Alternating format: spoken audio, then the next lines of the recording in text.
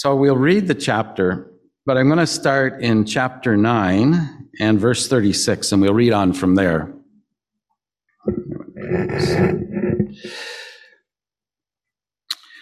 Jesus, 36, chapter 9. Seeing the people, he felt compassion for them because they were distressed and dispirited like sheep without a shepherd. And then he said to his disciples, "The harvest is plentiful, but the workers are few. Therefore beseech the Lord of the harvest to send out workers into his harvest." Jesus summoned his 12 disciples and gave them authority over unclean spirits to cast them out and to heal every kind of disease and every kind of sickness. Now the names of the 12 apostles are these: the first, Simon, who is called Peter, and Andrew his brother, and James the son of Zebedee, and John his brother, Philip and Bartholomew, Thomas and Matthew the tax collector, James the son of Alphaeus, and Thaddeus, Simon the zealot, and Judas Iscariot, the one who betrayed him. The 12 Jesus sent out after instructing them, "Do not go in the way of the Gentiles, and do not enter any city of the Samaritans, but rather go to the lost sheep of the house of Israel. And as you go, preach, saying, the kingdom of heaven is at hand. Heal the sick, raise the dead, cleanse the lepers, cast out demons. Freely you received, freely give. Do not acquire gold or silver or copper for your money belts, or a bag for your journey, or even 2 coats or sandals, or a staff, for the worker is worthy of his support. And whatever city or village you enter, inquire who is worthy in it, and stay at his house until you leave that city. As you enter the house, give it your greeting. If the house is worthy, give it your blessing of peace. But if it is not worthy, take back your blessing of peace. Whoever does not receive you, nor heed your words, as you go out of that house or that city, shake the dust off your feet. Truly I say to you, it will be more tolerable for the land of Sodom and Gomorrah in the day of judgment than for that city. Behold, I send you out as sheep in the midst of wolves, so be shrewd as serpents and innocent as doves. But beware of men, for they will hand you over to the courts and scourge you in the synagogues, and you will even be brought before governors and kings for my sake as a testimony to them and to the Gentiles. But when they hand you over, do not worry about how or what you are to say, for it will be given you in that hour what you are to say. For it is not you who speak, but it is the Spirit of your Father who speaks in you. Brother will betray brother to death, and a father his child, and children will rise up against parents and cause them to be put to death. You will be hated by all because of my name, but it is the one who has endured to the end who will be saved. But whenever they persecute you in one city, flee to the next. For truly I say to you, you will not finish going through the cities of Israel until the Son of Man comes. A disciple is not above his teacher, nor a slave above his master. It is enough for the disciple that he become like his teacher, and the slave like his master. If they have called the head of the house Beelzebul, how much more will they malign the members of his household? Therefore, do not fear them, for there is nothing concealed that will not be revealed, or hidden that will not be known. What I tell you in the darkness, speak in the light, and what you hear whispered in your ear, proclaim upon the housetops. Do not fear those who kill the body, but are unable to kill the soul, but rather fear him who is able to destroy both soul and body in hell. Are not 2 sparrows sold for a cent? And yet not one of them will fall to the ground apart from your Father. But the very hairs of your head are all numbered. So do not fear, you are more valuable than many sparrows. Therefore, everyone who confesses me before men, I will also confess him before my Father who is in heaven. But whoever denies me before men, I will also deny him before my Father who is in heaven. Do not think that I came to bring peace on the earth. I did not come to bring peace, but a sword. For I came to set a man against his father, and a daughter against her mother, and a daughter-in-law against her mother-in-law. And a man's enemies will be the members of his household. He who loves father or mother more than me is not worthy of me, and he who loves son or daughter more than me is not worthy of me. And he who does not take his cross and follow after me is not worthy of me. He who has found his life will lose it, and he who has lost his life for my sake will find it. He who receives you receives me, and he who receives me receives him who sent me. He who receives a prophet in the name of a prophet shall receive a prophet's reward. And he who receives a righteous man in the name of a righteous man shall receive a righteous man's reward. And whoever in the name of a disciple gives to one of these little ones even a cup of cold water to drink, truly I say to you, he shall not lose his reward. Well, there's a lot in this chapter, that's for sure. And there's some things that are not readily easily understood. So we're going to look at some of these and hopefully gain some light. But before we do, what we have here, the reason I read just before this, because Jesus is dealing with Israel, and he says to his disciples that they should be praying that the Lord of the harvest would send out workers into his harvest. And guess who he decides to send? It's them, the ones he told to pray. It's a good thing to pray that the Lord would send out workers, but don't be surprised if he puts his finger on you and says, okay, buddy, why don't you be one of the workers? It's just the way it works, because it's a commission to all of us. But what he was doing here, I want to just talk about the harvest that they're talking about in Israel, because this is who they're going to be dealing with, Israel only. When the Lord says the harvest is plentiful, but the workers are few, and when he was with the Samaritans, he told them, look on the fields, they're white, ready to harvest. Well, these people had the scriptures, and they've had them for many years, and they've had the prophecies, and they knew about the Messiah. So there's a difference with them and with a people that have never heard the scriptures at all. I wouldn't say that those people are, ready to be harvested in the sense that they're talking here. First, there has to be a lot of tilling of the soil with those people and planting and watering, and then eventually the harvest will come. But these people had all of this for centuries. They had the word of God. And now Jesus is taking 12 men, and he's going to send them. He's under his authority, he is going to send them throughout Israel, and he's giving them power to do things. That's a really important aspect of what they're going to be doing. And who are these men? So he said he summoned his 12 disciples. They're a specific group. Jesus had many disciples, but they're 12. He always refers to the 12. The 12 disciples, who he called apostles. The 12, specially chosen men for special ministry. He summoned them and gave them authority over unclean spirits to cast them out and to heal every kind of disease and every kind of sickness. He gave them that authority. They didn't have it in themselves. He gave it to them.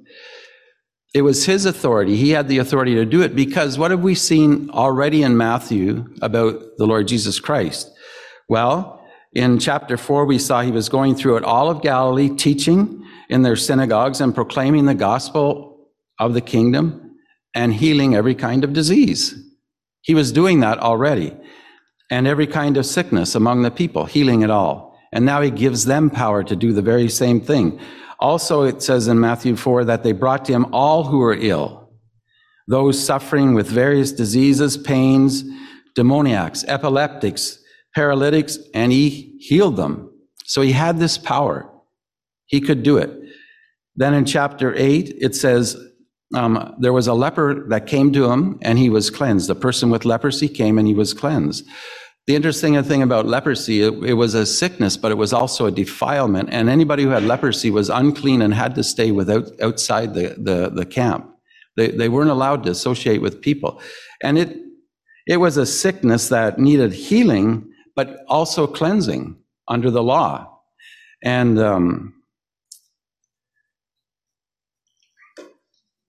it separated one from everybody else, and they had to announce that they were unclean. And so Jesus could even deal with that. He could take that disease away and make them clean. Also in that chapter, we have a demonstration of faith by somebody who was from outside the people of Israel. A centurion had a paralyzed servant, and he sent to Jesus because he wanted to see his servant healed. And it was a demonstration of faith, so much so that Jesus said, I have never seen faith like this in Israel. Because this man said, you don't even have to come to my house. You say the word and he will be healed. He said, I'm a man under authority. And I say to somebody, do this, and they do it. And I said, I know you. You have authority. You're under authority, but you can say the word and my servant will be healed. And Jesus said, I've never seen faith like this, not even in Israel. So, and then after that in chapter 8, Peter's mother-in-law had a fever. Jesus healed her. He stops the wind and the sea. That was an amazing thing. The disciples, these guys that were used to the water, had a hard time dealing with that. Who is this man that he commands even the wind and the waves, and they obey him? And somebody made me understand this a bit better, because they said, on Lake Ontario, we live really close to Lake Ontario. On Lake Ontario, when there's a high wind, those waves really get going. But after the wind stops, it takes hours and hours and hours for those waves to stop. The wind can be gone, but that water will be agitated for a long time afterwards. This is what surprised the disciples. He commanded the wind to stop and the waves at the same time. Everything went calm. They had never seen that before. Well, they'd never seen anybody who could do that. But the fact that the wind stopped and the waves stopped at the same moment, that really surprised them. So then, 2 men possessed with demons, and he casts them out. He heals a paralyzed man and forgives his sins. That was another thing that they hadn't seen. This man forgives sins. And then he calls Matthew. And then Matthew was a tax collector, and he dines with tax collectors and sinners. And people were surprised at that. Why are you eating with tax collectors and sinners? Tax collectors went into a special category for some reason in Israel. Sure, they were sinners, but they were tax collectors because they associated with the Gentile leaders and worked for them, and they took from their own people, and they had their special category. And Matthew was one of them. And Jesus ate with them. And he said, those who are sick are the ones who need a physician. And he said, I came to call sinners to repentance. So, and after that, there was a woman who had a hemorrhage, and she touched his garment in faith, and it stopped. There were 2 blind men, and they said, have mercy on us, son of David. That's a new term they're hearing. 2 blind men who could see, have mercy on us, son of David. They couldn't see physically, but they could see spiritually. This is the Messiah. He's the son of David. And they cried out to him, have mercy on us, son of David. And he healed them. He gave them their sight. Later in chapter 9, a mute, demon-possessed man had the demon cast out. And then the Pharisees accused him, and this will come out in this chapter. They accused him of casting out demons by the ruler of demons. Whoa, what a thing.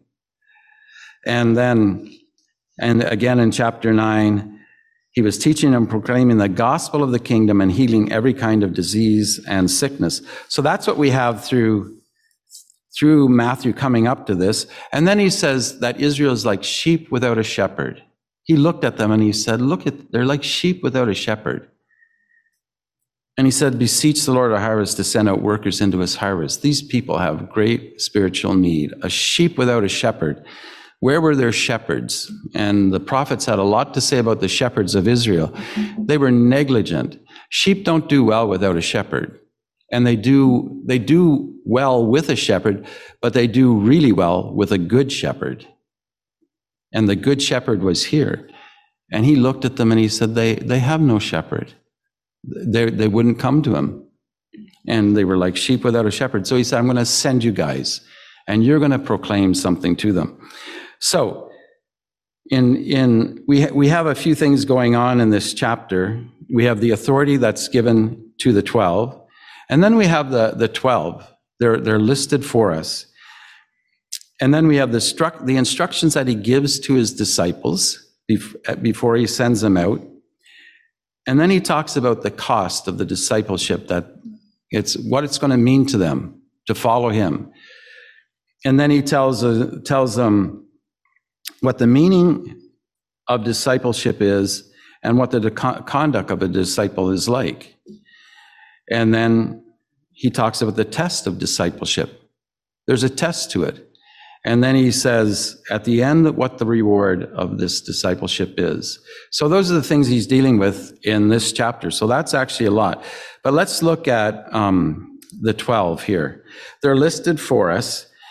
And in every list you're going to see, Peter is always named first. Always Peter first. And Peter was called, or Simon, who was called Peter. He was also called Cephas in other scripture.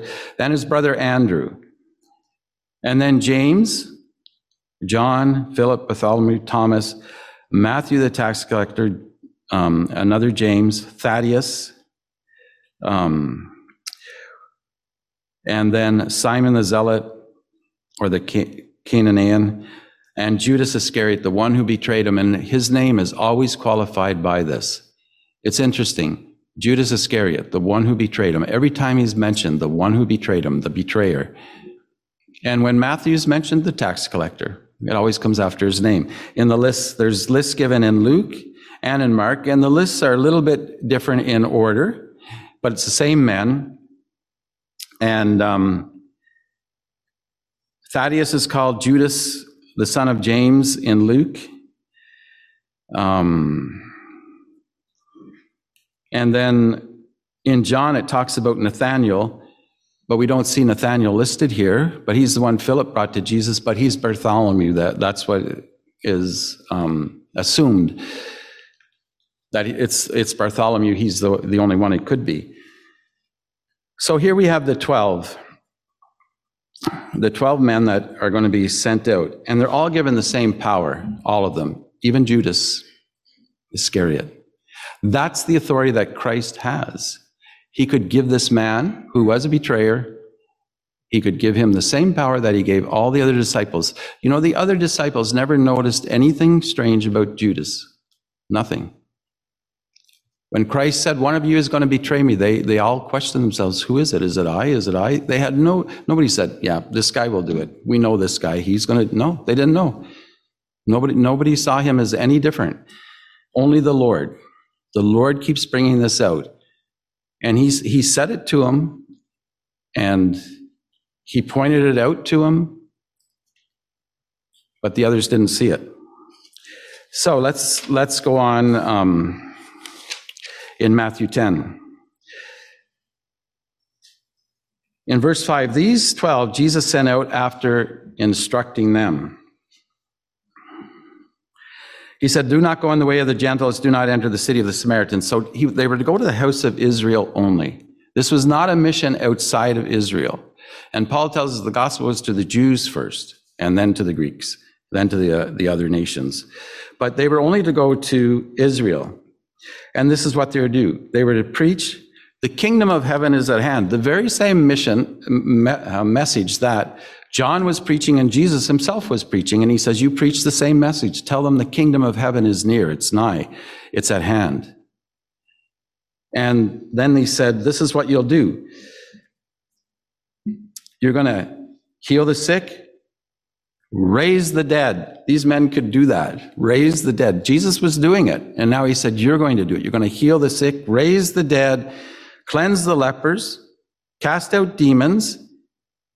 And he says, freely you have received, freely give. What does he mean by that? I've given you this power freely. You give it out freely. You don't take charge for it. So do not acquire gold or silver or copper for your money belts, or a bag for your journey, or even 2 coats. Just go with what you have. That's what he's telling them. You don't need all this stuff, because you're going to Israel, and Israel, if they're faithful, will be responsible to take care of you.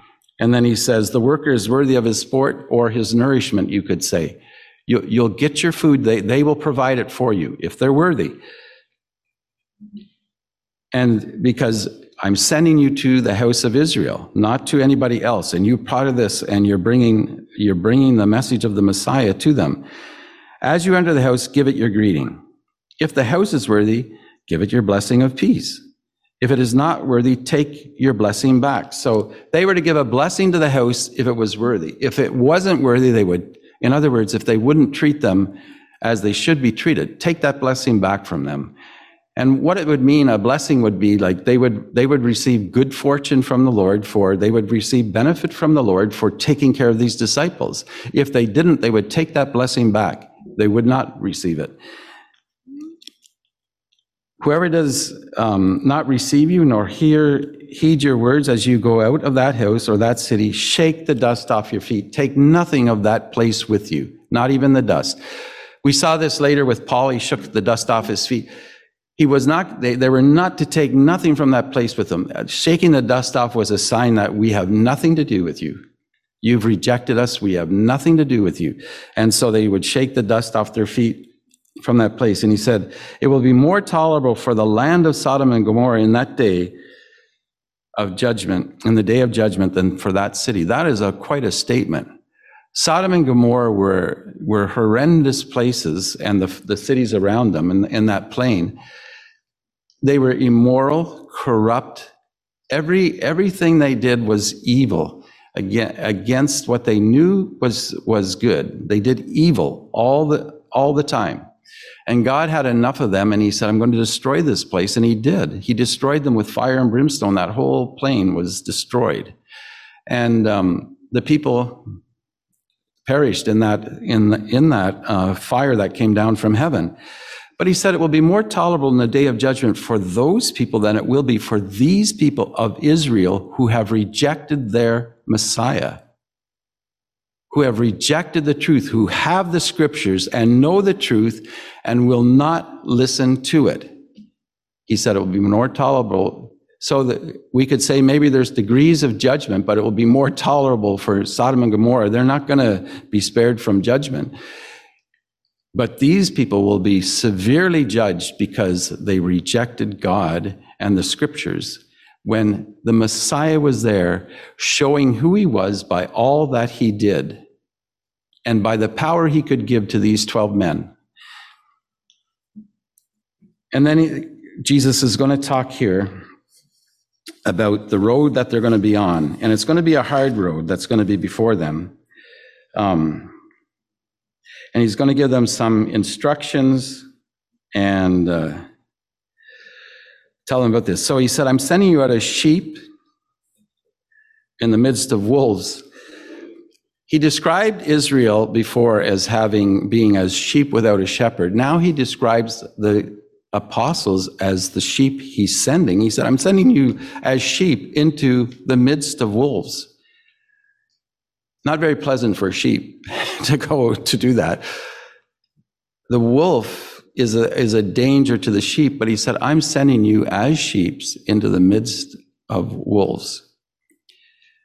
Not as wolves into sheep, but sheep into a group of wolves. And now he's describing that Israel as wolves. Like it's going to be a danger to you to do this. And so he says, because I'm doing this, be shrewd as serpents and innocent as doves. Shrewd as serpents and innocent as doves. In other words, be wise, but innocent. Don't do anything wrong. Be really wise in what you're doing. So, we don't have much experience with serpent snakes here, but in Africa you do.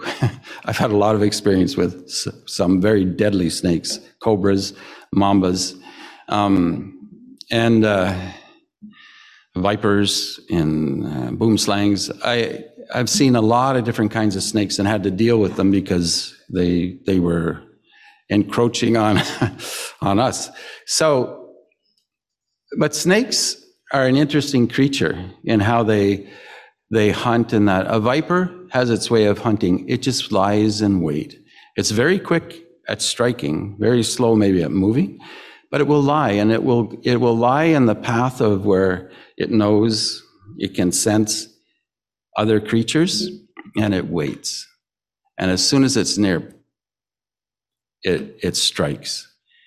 And the venom is deadly for the creature, and he waits for it to die and eats it. Cobras travel, and they're a very interesting snake.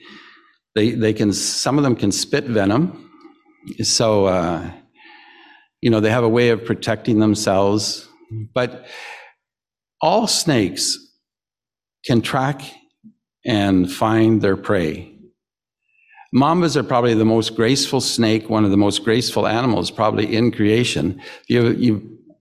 I've seen them, and they can move in ways other snakes can't. They can travel with their head up, and pretty quickly. They're fast, and they can strike they don't have to coil back. They can travel with their head up and strike. They're pretty snake, but they're deadly. And I had an experience with one. When I walked out of my house, it was on a wheelbarrow by our back door, and I didn't see it. And his head was up, and I walked right up to him like this. And when I saw him at the last minute. I froze. If I had taken another step, he would have struck. And I froze, and all I could think of was just back up really slowly. So I slowly backed away. Got to my porch door and got in there and grabbed a rake. And that snake, he didn't slither down. He jumped off the lip of the wheelbarrow. He just hopped and tried to get away, but I couldn't leave it in my yard because of that. The next time I might not see him. The Lord allowed me to see him that time. So I took the rake and I tried to fight him and kill him with it, but that thing attacked me. People will tell you snakes are not aggressive. They don't know snakes. Snakes can be very aggressive. Mambas are territorial, and if you get in their territory, they are aggressive. And this thing attacked, and in the end, I killed it. But it was quite a battle for a while because those things are so agile. And he's saying, "You be wise as a serpent, but don't be deadly. Be harmless as a dove." You be wise, but you don't act like a serpent. You have their wisdom, but you're like a dove. A dove is harmless. Nobody's ever been attacked by a dove. Nobody's been hurt. You never hear stories, some poor fellow got attacked by a dove and he's in the hospital. No, you don't hear that. So he's telling them, you're going to be among wolves, but you be wise as serpents. You're going to have to be really wise because these are ravenous. You be wise, but you be harmless as doves, innocent. And he says, beware of men. This is what they're going to do. This is what's going to happen to you. He's telling his disciples. They're going to hand you over to the courts or to the Sanhedrin. They're going to hand you over to be judged. Even though this was a message to his 12 then, there's a future aspect for them in this too. And there's also an aspect for us. And this has happened to many believers throughout history. They've been handed over to the courts and judged and put to death. We know some of them because John Huss, for example, Tyndale. These men were handed over to the courts and judged, but they were wise and harmless, but they still suffered the penalty of death. So he said, they're going to do that. They're going to hand you over to the courts. They'll scourge you in their synagogues. This is what they're going to do. They'll scourge you. Why? You've seen what they're trying to do to me. You'll see. They'll scourge you in the synagogues, and you will be brought before governors. They're even going to take you outside of Israel. Now, this isn't happening to them right now, so there's a future aspect to it for these disciples, because all of this did happen. They'll take you to governors and kings and to the Gentiles. They'll take you outside of Israel, and they will have you judged by these people. But when they hand you over, do not worry about what you are to say. Now, this is a really comforting verse in a lot of ways. It's not if they hand you over, it's when they do. Jesus is telling them, this is what's going to happen to you. It's quite a thing. He said, I'm sending you out, but here, just understand what's going to happen. It's not going to be pleasant, but there's something really, really good about it. When they hand you over, Don't worry about what you are to say. You don't have to worry. You don't have to have a message prepared. You don't have to think how you're going to defend yourself before them. Just don't even worry about it. And why is that? It will be given you in that hour what you are to say, for it is not you who speak, but it is the Spirit of your Father who speaks in you. This is the first reference I think there is in Matthew to the Spirit being in people. They knew nothing of this, actually. They knew nothing of this when he was saying this. They weren't indwelt by the Spirit. He hadn't come yet. So there's a future aspect to it. He said, don't you worry. You don't have to have a defense prepared. You don't have to think about what you're going to say. The Spirit of your Father is going to speak through you. He will defend you. It will be him who speaks. And it's amazing through history, when you read the life of some of the martyrs, the things that they said under torment and threat of death, it could only be given to them by God. John Huss, burning at the stake, said, Jesus, the Son of David, have mercy on me. The same thing those blind men said. Jesus, the Son of David, have mercy on me, as he was burning at the stake. And they said incredible things during their death and during their trials. They defended themselves so well that it just brought so much hatred on them because of the words they were saying that they could not argue against. The only thing they could do with these men was get rid of them. They couldn't withstand their words because it was the Father speaking through them, the truth. And he says, don't you worry. This is what's going to happen with you. And then he says, brother will betray brother. What? My own family members will betray me? Is this what the disciples were thinking? Yes. He said, this is what's going to happen in Israel. Brother will betray brother to death, and a father his child. Imagine that. A brother will betray his brother, so he goes to death, and a father will even be consenting to the death of a child. Why? Because they follow the Lord Jesus. Imagine that. Children will rise against their parents and cause them to be put to death. And why would that happen? Because they follow the Lord Jesus. This is the cost of what it means to follow Christ. You will be hated by all because of my name, but it is the one who has endured to the end who will be saved. Now, this is a hard verse. If we look at it in certain ways, and it's not so hard in other ways, because there's a future element to everything Christ is saying here, because this all didn't happen right then. They came back, they reported what had happened to Jesus, but all of this didn't happen. But it was all going to happen. And so they came back, and he who endures to the end will be saved. Salvation, what does that mean? Saved, to be saved.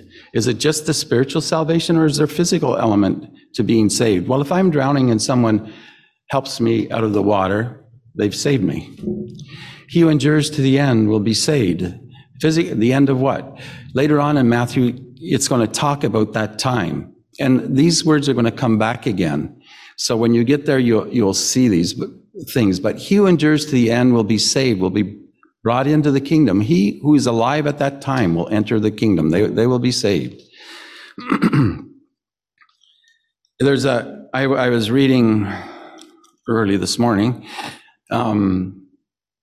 F.W. Grant and his little commentary on this passage, and he said there's he called it a dispensational aspect to this, and he said when you have that understanding, it's not so complex, because it's not. He's not telling the disciples if you don't last, you're going to be lost. No, he's saying you can be physically saved if you can endure all this in the end. So we see brother betraying brother. Now, what brings these attitudes about? Where a brother would betray a brother, a father would betray a child, children would betray their parents to death. What attitude brings that out? The human heart does that. And hatred for God does that. And somebody who is associated with Christ, and Christ is hated by those, they will be hated too. This may not be a good example, but I did see it during this time we've gone through, called the pandemic. You've seen a lot of different attitudes towards it, and a lot of different thinking and opinions, and that's fine. But some people took them so strongly that families were divided over this. Over what? Why would you be divided over something like this? They won't speak to each other. They won't associate with each other because you hold this viewpoint, I hold this viewpoint, you do this, and I do this, and no, we can't be the... Well, if it's a thing like this that families can be divided over, when it comes to faith in Christ, how much more will families be divided over that? They will be. So that is what's going to cost. But whenever they persecute you, in verse 23, in one city of Israel, you flee to the next.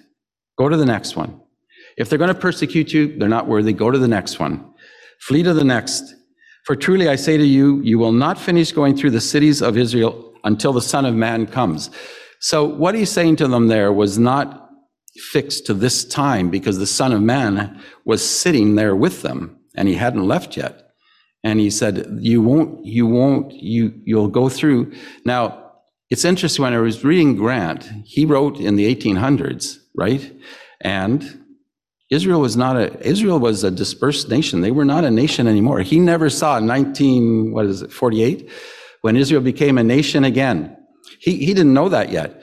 But he said, in a future day, and we've experienced that day, Israel, and he said they're going to continue going through these cities. So there's a day coming, you'll see it at the end of Matthew, they're going to continue this as disciples throughout Israel. Revelation talks about it also. It's going to continue that. They're going to be talking about Christ from city to city until the Son of Man comes. And that's what's going to happen. So that's some of the cost. It's a hard thing. What is the cost for us to be a disciple? Are there any of these things? I just noticed the time, man, I'm out of time. Are there any of these things that apply to us today? Yes. Your family may disown you. I know people, their family disowned them because they accepted Christ. There's people in the village, and one of their greatest fears is what their family will do to them for being a believer. It's all over, where we were working in West Africa. People who were from one religion who found Christ and started following him in truth were rejected by their families, even put in danger by their families. What's the cost? It's a big cost. Some fear for their lives because they're a follower of Christ now. It's not acceptable. And then he talks about the meaning of discipleship, and he says a disciple is not above his teacher. You're not going to be more than what Christ is. He said, or a slave above his master. It is enough for the disciple that he become like his teacher, be like Christ, and a slave like his master. If they call the head of the house Beelzebul, how much more will they malign the members of his household? So what he's saying here, if they call me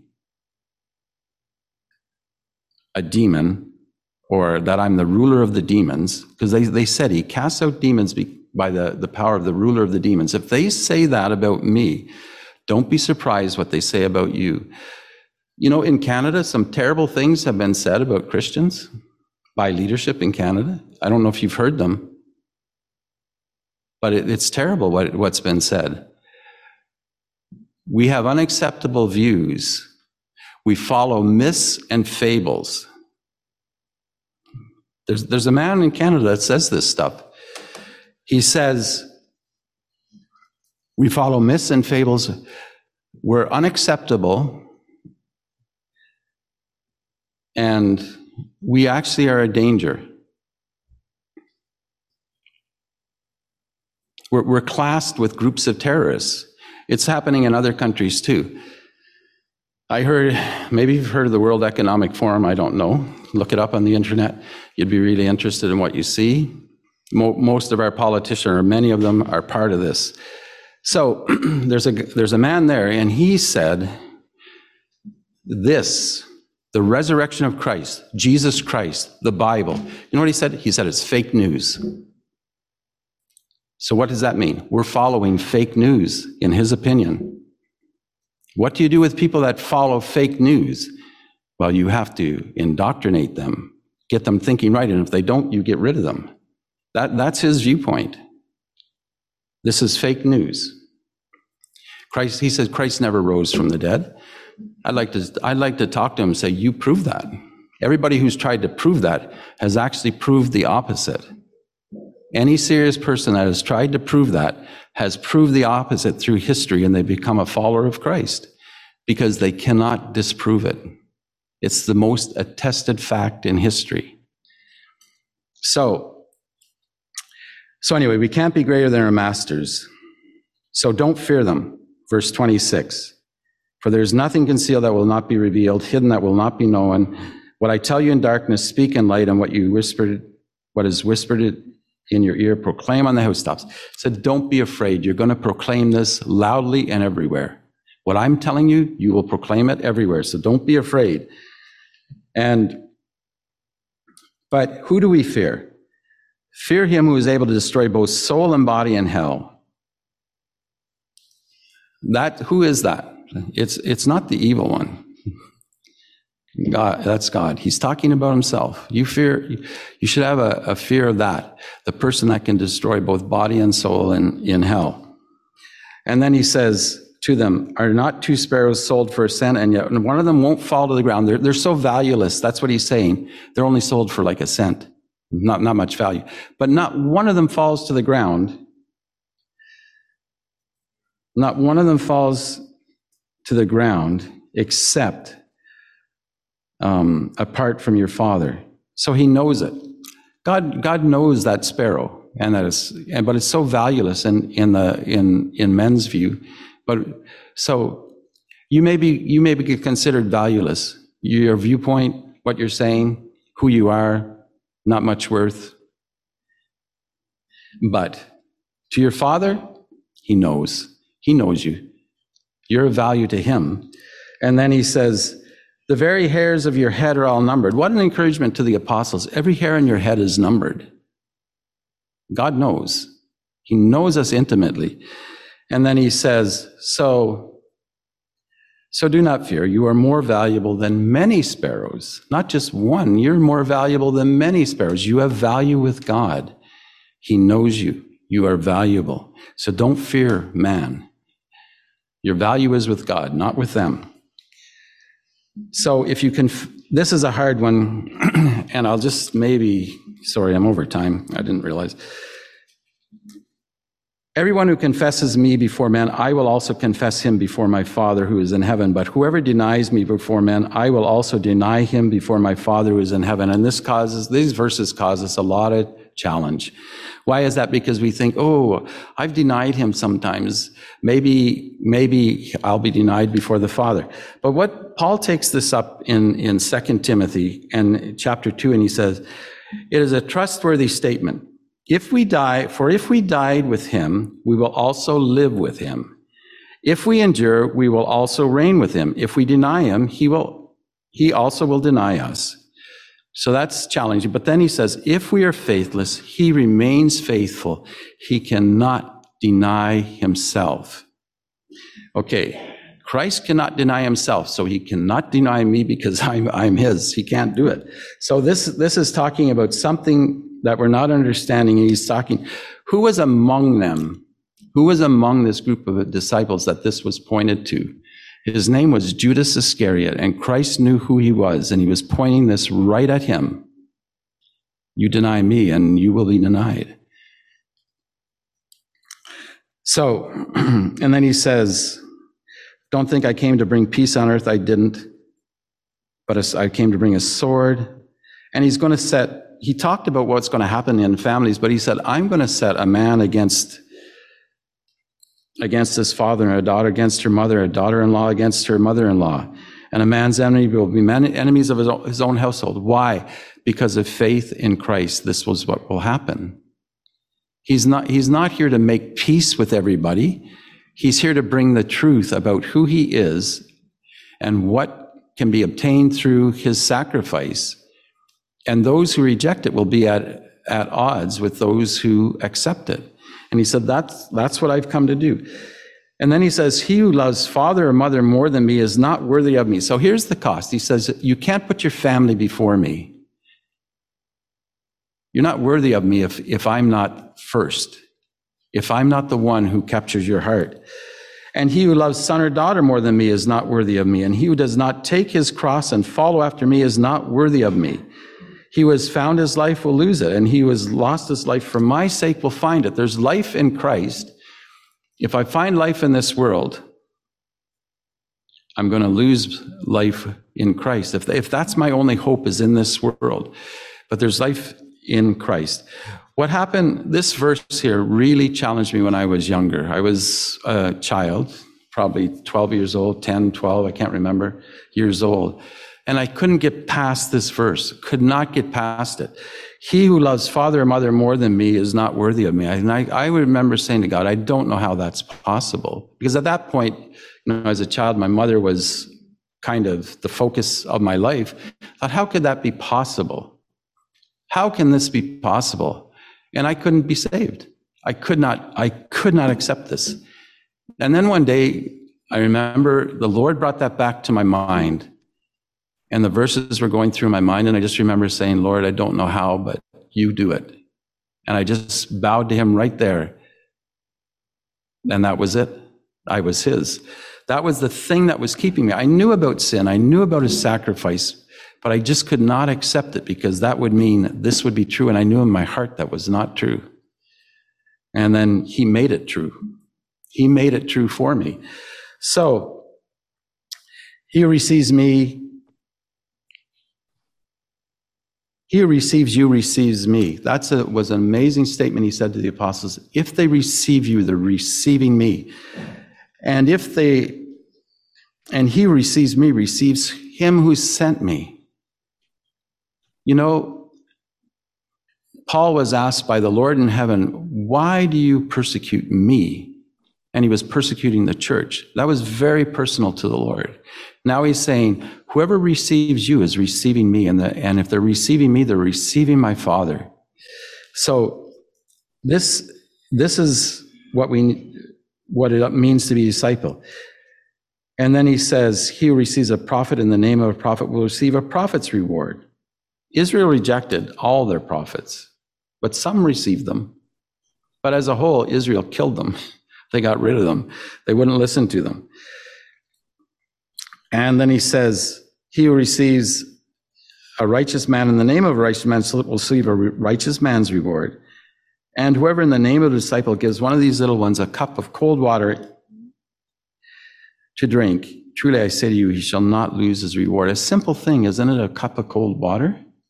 Well, not in some cultures. Where do you get cold water? In Israel at this time. How did they get cold water? Did you think of that? It's easy for us. Comes out of our taps cold. Comes out of the fridge cold. But where in, like in Africa, where do they get cold water? In a village where there's no electricity, where do they get cold water? Well, there's evaporation, and they put them in clay pots, and the water that goes in those clay pots is cool. But I remember people would come to us because we had a fridge, and they would want some cold water. Just to have some cold water, especially when they were fasting, they would want cold water. And it just was so soothing to them to have cold water, a simple thing. So simple things that we do can be a big blessing to people. It's not always the big things. And they are the things I think that we will be surprised that bring reward. The kindnesses that we show to each other, to other people, the simple things we do, we think of them maybe as of little value and so small. God takes note. He takes note of sparrows and hares. He takes note of what we consider small deeds of kindness and help to others. He takes note. Someday we're going to see all that and we're going to say, oh, I didn't even realize that. I never even thought of that. So simple a thing. But that's where the reward lies in being a disciple. Wise as serpents, harmless, innocent as doves. Because you're going to be ministering to people. And it might be a hostile environment, but they need the message.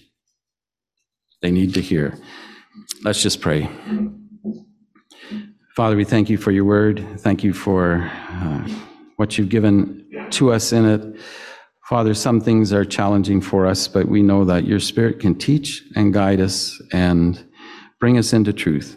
Father, we just thank you for the words here in Matthew that were recorded by that apostle who actually went through these events, and he recorded them for us so we could know more about Jesus Christ. Father, we see him. He's amazing. He does all things well. Father, he cared for those apostles, and he taught them and trained them so that they would be your servants and be proclaimers of the truth and proclaimers of himself. Father, we just thank you that we have this. Father, we ask that you make us your disciples, make us those that proclaim who Jesus is, who share it with those who haven't heard and those who are lost. Father, just guide us as we part. We ask it in the name of Jesus Christ. Amen.